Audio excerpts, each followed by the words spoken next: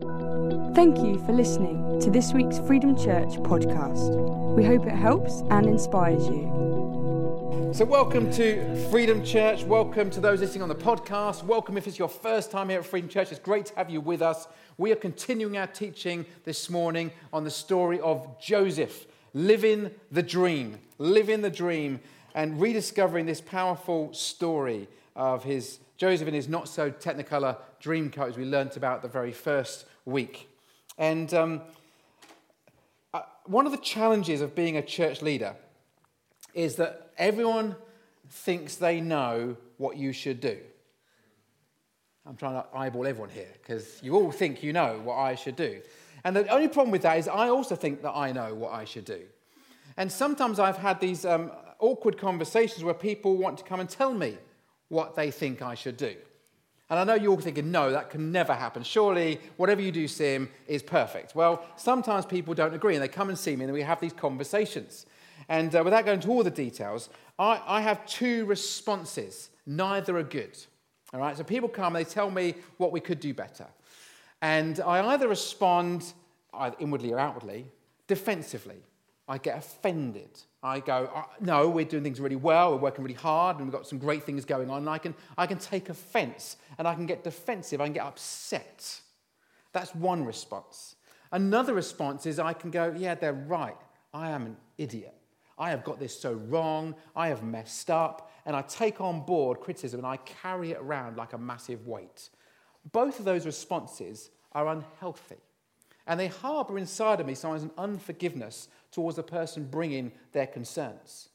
The truth is, you've ever had those kind of conversations, you've ever been criticised for what you've done. The truth is, for each one of us, there's always something to learn.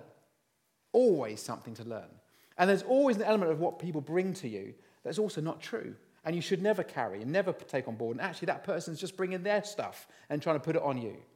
But here's the thing I want to talk about today, is I want to talk about how do we overcome unforgiveness. Overcome unforgiveness. If you are 10 years old or over, this is a real issue for you. So we can look at each other and pretend and go, actually, I'm fine. I've never had any hurts in my life. I've never had any problems. I've no unforgiveness within me. I am sorted. But the reality is, each one of us have faced the challenge of forgiving someone who we don't really want to forgive. Where we've been offended, we've been hurt, we've been let down by somebody. And I want to use the story of Joseph and to tell the story of Joseph where he goes through some pretty challenging times and look at how we can learn from that story and overcome unforgiveness. This could be really challenging this morning, but it could also set some people free. And I'm believing that people will be set free this morning through what I'm going to say.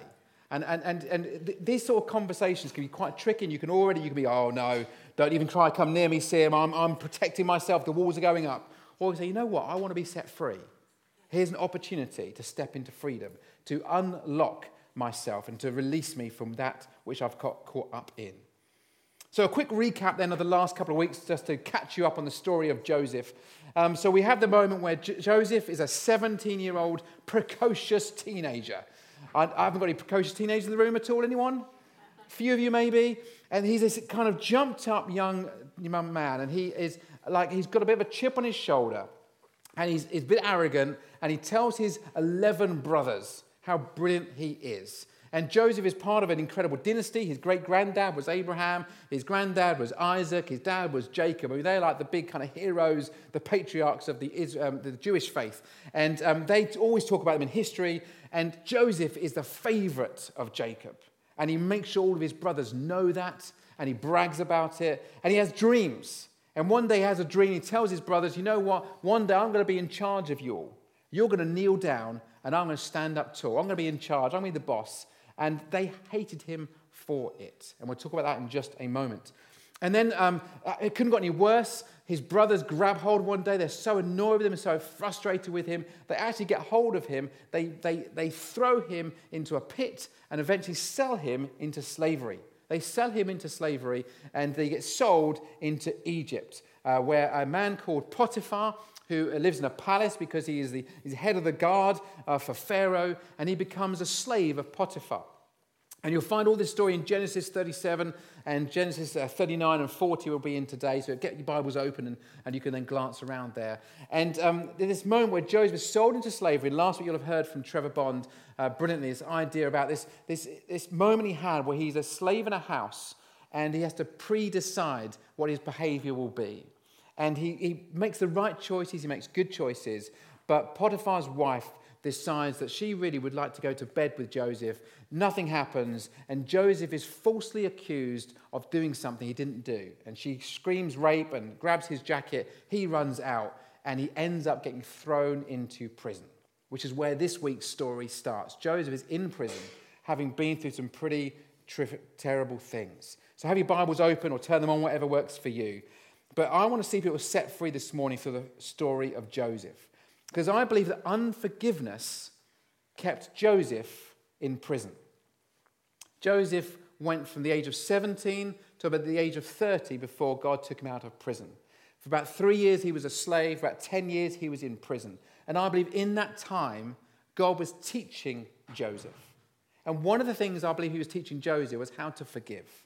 How to forgive those who had caused him offense. You see, our unforgiveness is like a prison. It holds us back. It locks us up.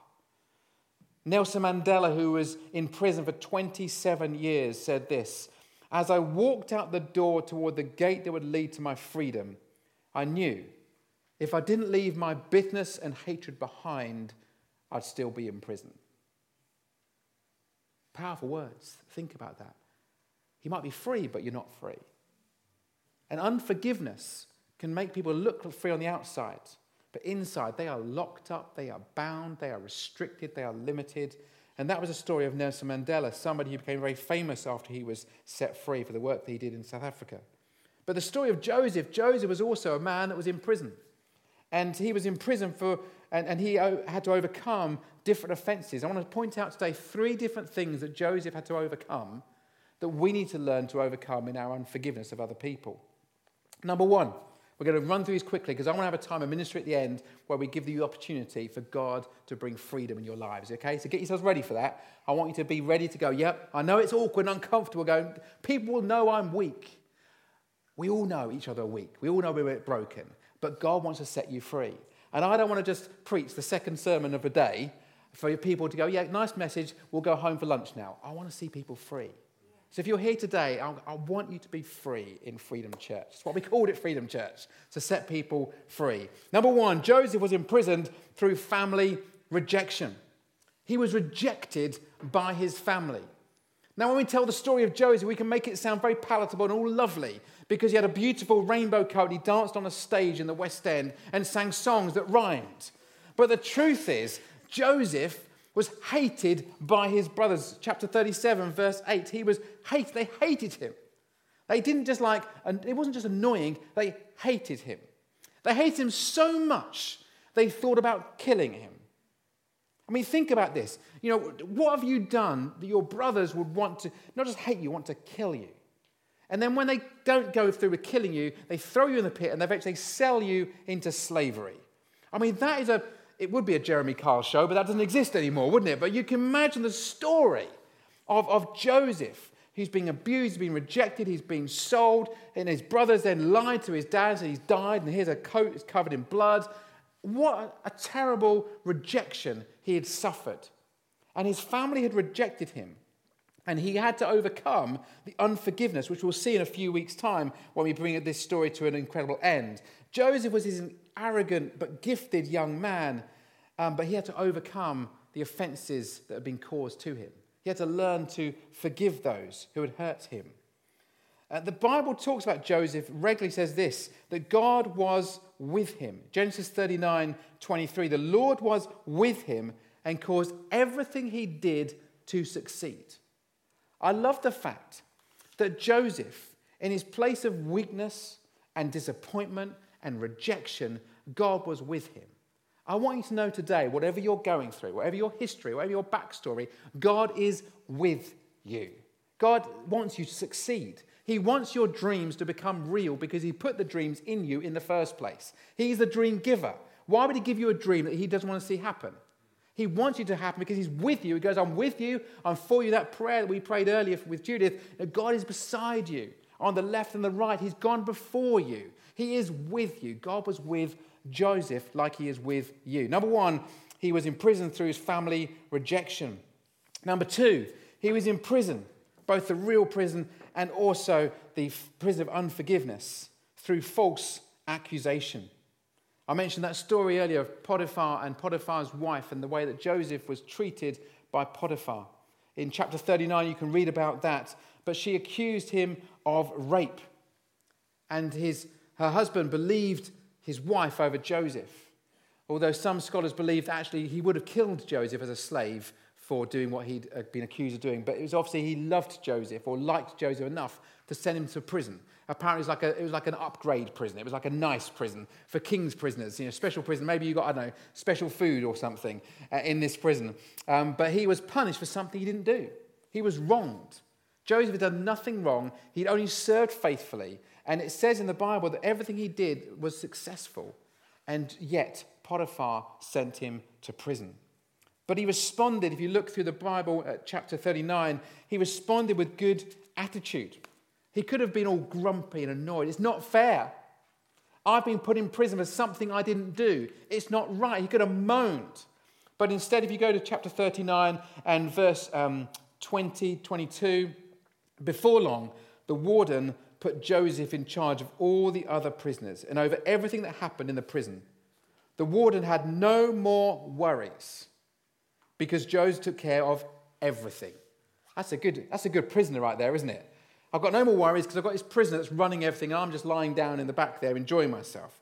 The Lord was with him and caused everything he did to succeed. Joseph enabled the warden, the chief jailer, to have no worries. In fact, that was a story for Potiphar as well. If you go back a few verses to 39 verse 6, it said the same kind of thing for Potiphar. Potiphar gave Joseph complete administrative responsibility over everything he owned, everything. With Joseph there, this is Potiphar this time, he didn't worry about anything. Joseph's a good guy. He didn't worry about anything, says here, except what kind of food to eat. That's his only worry. Imagine that as your only worry. What shall I have for tea tonight? Is his only worry. Joseph was a reliable, good, hard-working guy. God was shaping him. But he was falsely accused. He was wronged. He had been punished for something he did not do. And he had to learn to forgive and overcome his unforgiveness. Number three, the last thing that Joseph was imprisoned through was this idea of friendly oversight. Now, I use that really because three Fs. I thought it might be nice. Family rejection, false accusations, and friendly oversight. Let me tell you this little bit of a strange story that Joseph experienced. He was in prison, and one day there were two new prisoners delivered to the prison. Some of you know the story. And the Pharaoh had a bad day. I don't know what went wrong, but something went wrong. And his wine waiter, or his butler, was sent to prison, as was the baker, the royal baker.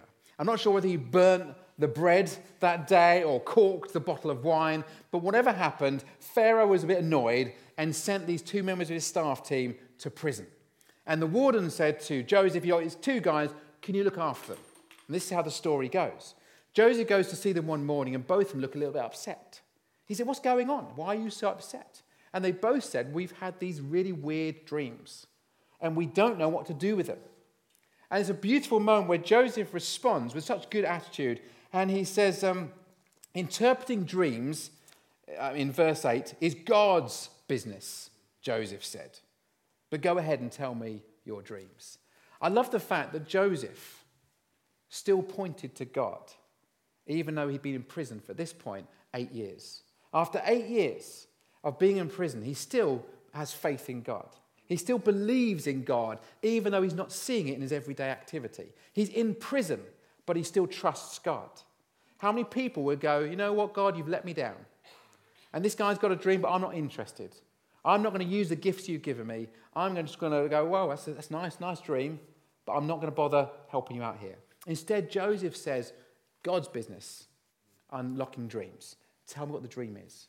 And so the first guy is the wine waiter, the butler. He goes first. He said, I've got a dream. I've got this dream. There are 3 branches on a vine, and there are grapes. And I take some grapes off the tree where these 3 branches, and I squeeze them manfully in my hand. And I make a glass of wine. Imagine just doing that. Come on, some of you wish you could. Maybe, grab hold of the grapes, pour it into, and then just offer it like a beautiful glass of wine. And he gives it to Pharaoh. And he tells this dream, and Joseph, I know what the dream is. I know the dream. I get this. He said, in 3 days' time, 3 branches, in 3 days, you're going to get your job back. Pharaoh's going to come knocking on your door, and you will be returned to your old job. It's all going to be okay. And at this point, the butler's thinking, fantastic.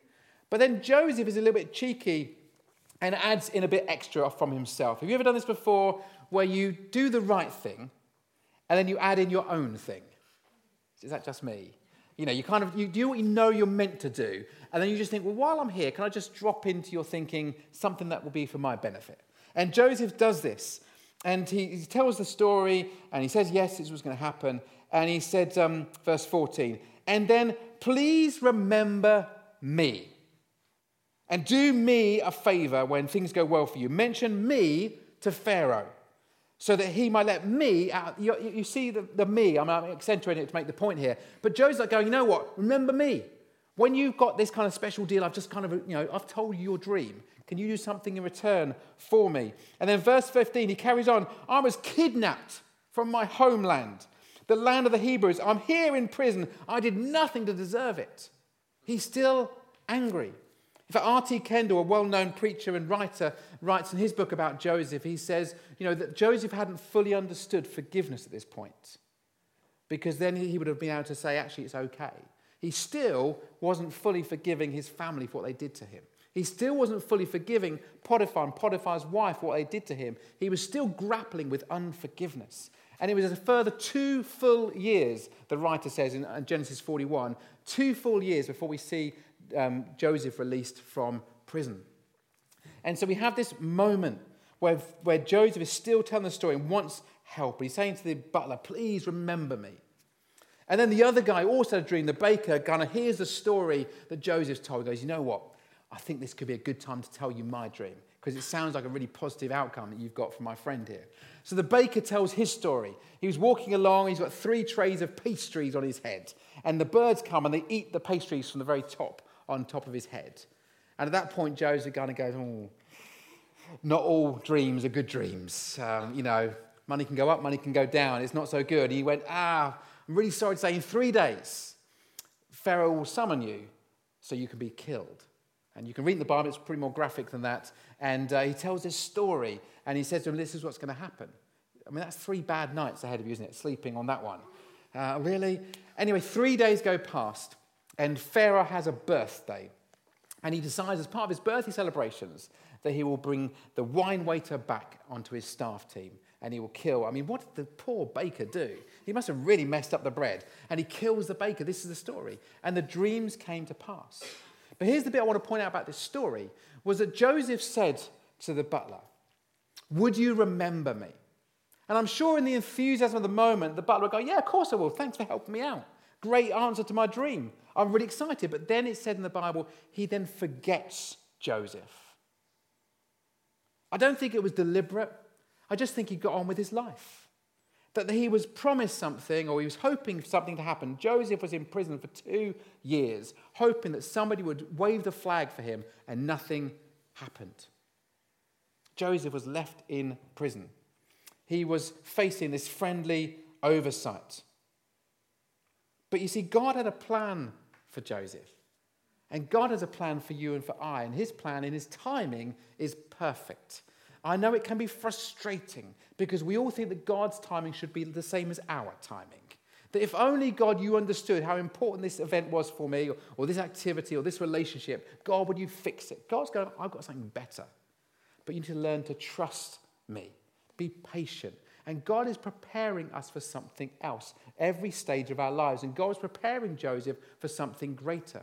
And he left him in prison for 2 further years, I believe, so he could shape the 17-year-old lad to become a 30-year-old man that could actually present to Pharaoh with authority when the time came. 1 Peter 5:6 says, humble yourself, and in due time God may exalt you. Our job is to humble ourselves and trust God. Or Ecclesiastes 3, God has made everything beautiful for its own time. I love that. God has made everything beautiful for its own time. God's got a plan. It's different probably to your plan. It's probably better. And it's his timing. And we need to trust him and be patient. So at the end of the story for today, there was a moment where Pharaoh has a dream. It's his turn.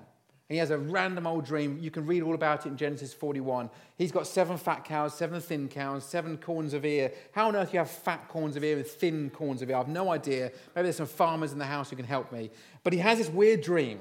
And he says to all of his court, he says, who can help me understand the dream?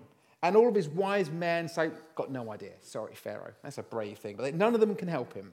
And at that point, his wine waiter, his personal assistant, his butler steps forward, probably slightly nervously. He says, 2 years ago, I had a dream when remember that time you sent me to prison? Don't want to bring it up again, a bit awkward. I went to prison and I had a dream. And someone in prison actually understood my dream. He had a guard who could tell me what the dream meant. And Joseph is sent for. Pharaoh sends for Joseph. And there's a lovely little moment in that where it says, Joseph had a shave and put on some clean clothes. It's a lovely bit of detail there. And he appears before Pharaoh. And we'll continue that bit of the story next week. Because I want to take a few moments from that story for us to learn something and move on as people who want to follow Jesus. If you want to, it's a quote from Dave Smith, who leads Kingsgate Church in Peterborough, who wrote a book on Joseph, said this: if you want to live the dream, it is essential that we live free from offense. Nothing blocks our dreams more effectively than unforgiveness, bitterness, and resentment. Nothing can block the dreams more than unforgiveness, bitterness, or resentment. And God's got a plan for you. He's got a plan for you, which is great, but sometimes that plan can be slowed down because of our unwillingness to actually overcome unforgiveness. Unforgiveness can stop us from moving forward with our lives and our dreams. It's like we're stuck in a prison. Maybe not a real one, but in a virtual one. It stops us from achieving what God's got for us. My key thought for you today is unforgiveness will limit our dreams. Our dreams are our God-given potential that God has spoken over us. And our unforgiveness, our unwillingness to actually forgive someone else can stop us from being free. I also believe that our unforgiveness can affect us physically. There was a study done over 18 years by a psychologist. It's a fascinating study where he studied unforgiveness and physical attributes. I'm not saying if you are physically unwell, you have unforgiveness. Don't make that mistake. But I do believe that when you struggle with unforgiveness, it can affect you physically. And some of you will know when you're under stress, your shoulders will hunch up and you feel a little bit limited and you feel a kind of a tension. And I heard a story last week of a lady who was at church and she had her neck in a neck brace. And she went forward to receive prayer for overcoming unforgiveness. And that when she did that, she got back to her seat having had the prayer, someone spoke to her. Without thinking, she turned her neck and she suddenly realized she was physically healthy again because she'd said she wanted to say sorry and to bring forgiveness and to break free. The chains that were holding her back spiritually affected her physically. I believe the God who made you and me understands our emotions and our mental well-being and our physical well-being, our spiritual well-being are all tied together. I'm not talking about weird Middle Eastern, kind of philosophy. I'm talking about the God just made all of us in one place. He didn't go, your head's over here, your spirit's over here, your physical stuff. He's going, no, you're all one. And when he wants you to be healthy and fit and fully free in who you're meant to be, and that starts with unforgiveness. It eats away at you. It can hold you back. It can imprison you. But you have a chance today, for some of us here, we're going to see some freedom in the house, I believe, this morning. Ephesians 4 says this: get rid of all bitterness, rage, anger, harsh words, and slander, as well as all types of evil behavior. Nice verse, isn't it? How are we all doing? Everyone good? That's what it says. Get rid of all bitterness, rage, anger, harsh words. Get rid of all of it. Instead, be kind to each other. Be tender-hearted. Forgive one another, just as God, through Christ, has forgiven you. We need to overcome the unforgiveness in our lives. I believe that God has got a dream for your life and for my life. He's got a plan for you, a dream for you, a unique part to play in his unfinished story. Your history does not preclude you from seeing that dream fulfilled, but your unforgiveness will limit you from seeing that take place. I know this is a tough presentation. I know that for some of you, this is uncomfortable, this is awkward, I don't want to have this conversation, I'd rather be somewhere else right now. But I believe that God is starting to shine a light on some things in your lives where there is unforgiveness. And I'm not pointing because I'm in the same boat as everyone else here. I've had those moments and things I wish I'd done differently, and I need to overcome my unforgiveness. Even in the Lord's Prayer in Matthew chapter 6, what does it say? Dear God, forgive us our sins as we forgive others. God, forgive our sins. There's like a clause there, isn't it? It goes, yeah, God, will you forgive us as we forgive others? And it's like a condition going, well, we need to start forgiving if we want God to be one who forgives us. God wants to forgive us, but he challenges us to forgive others so that we can be fully free. For more information about Freedom Church, please go to www.freedomchurch.uk. Thank you for listening.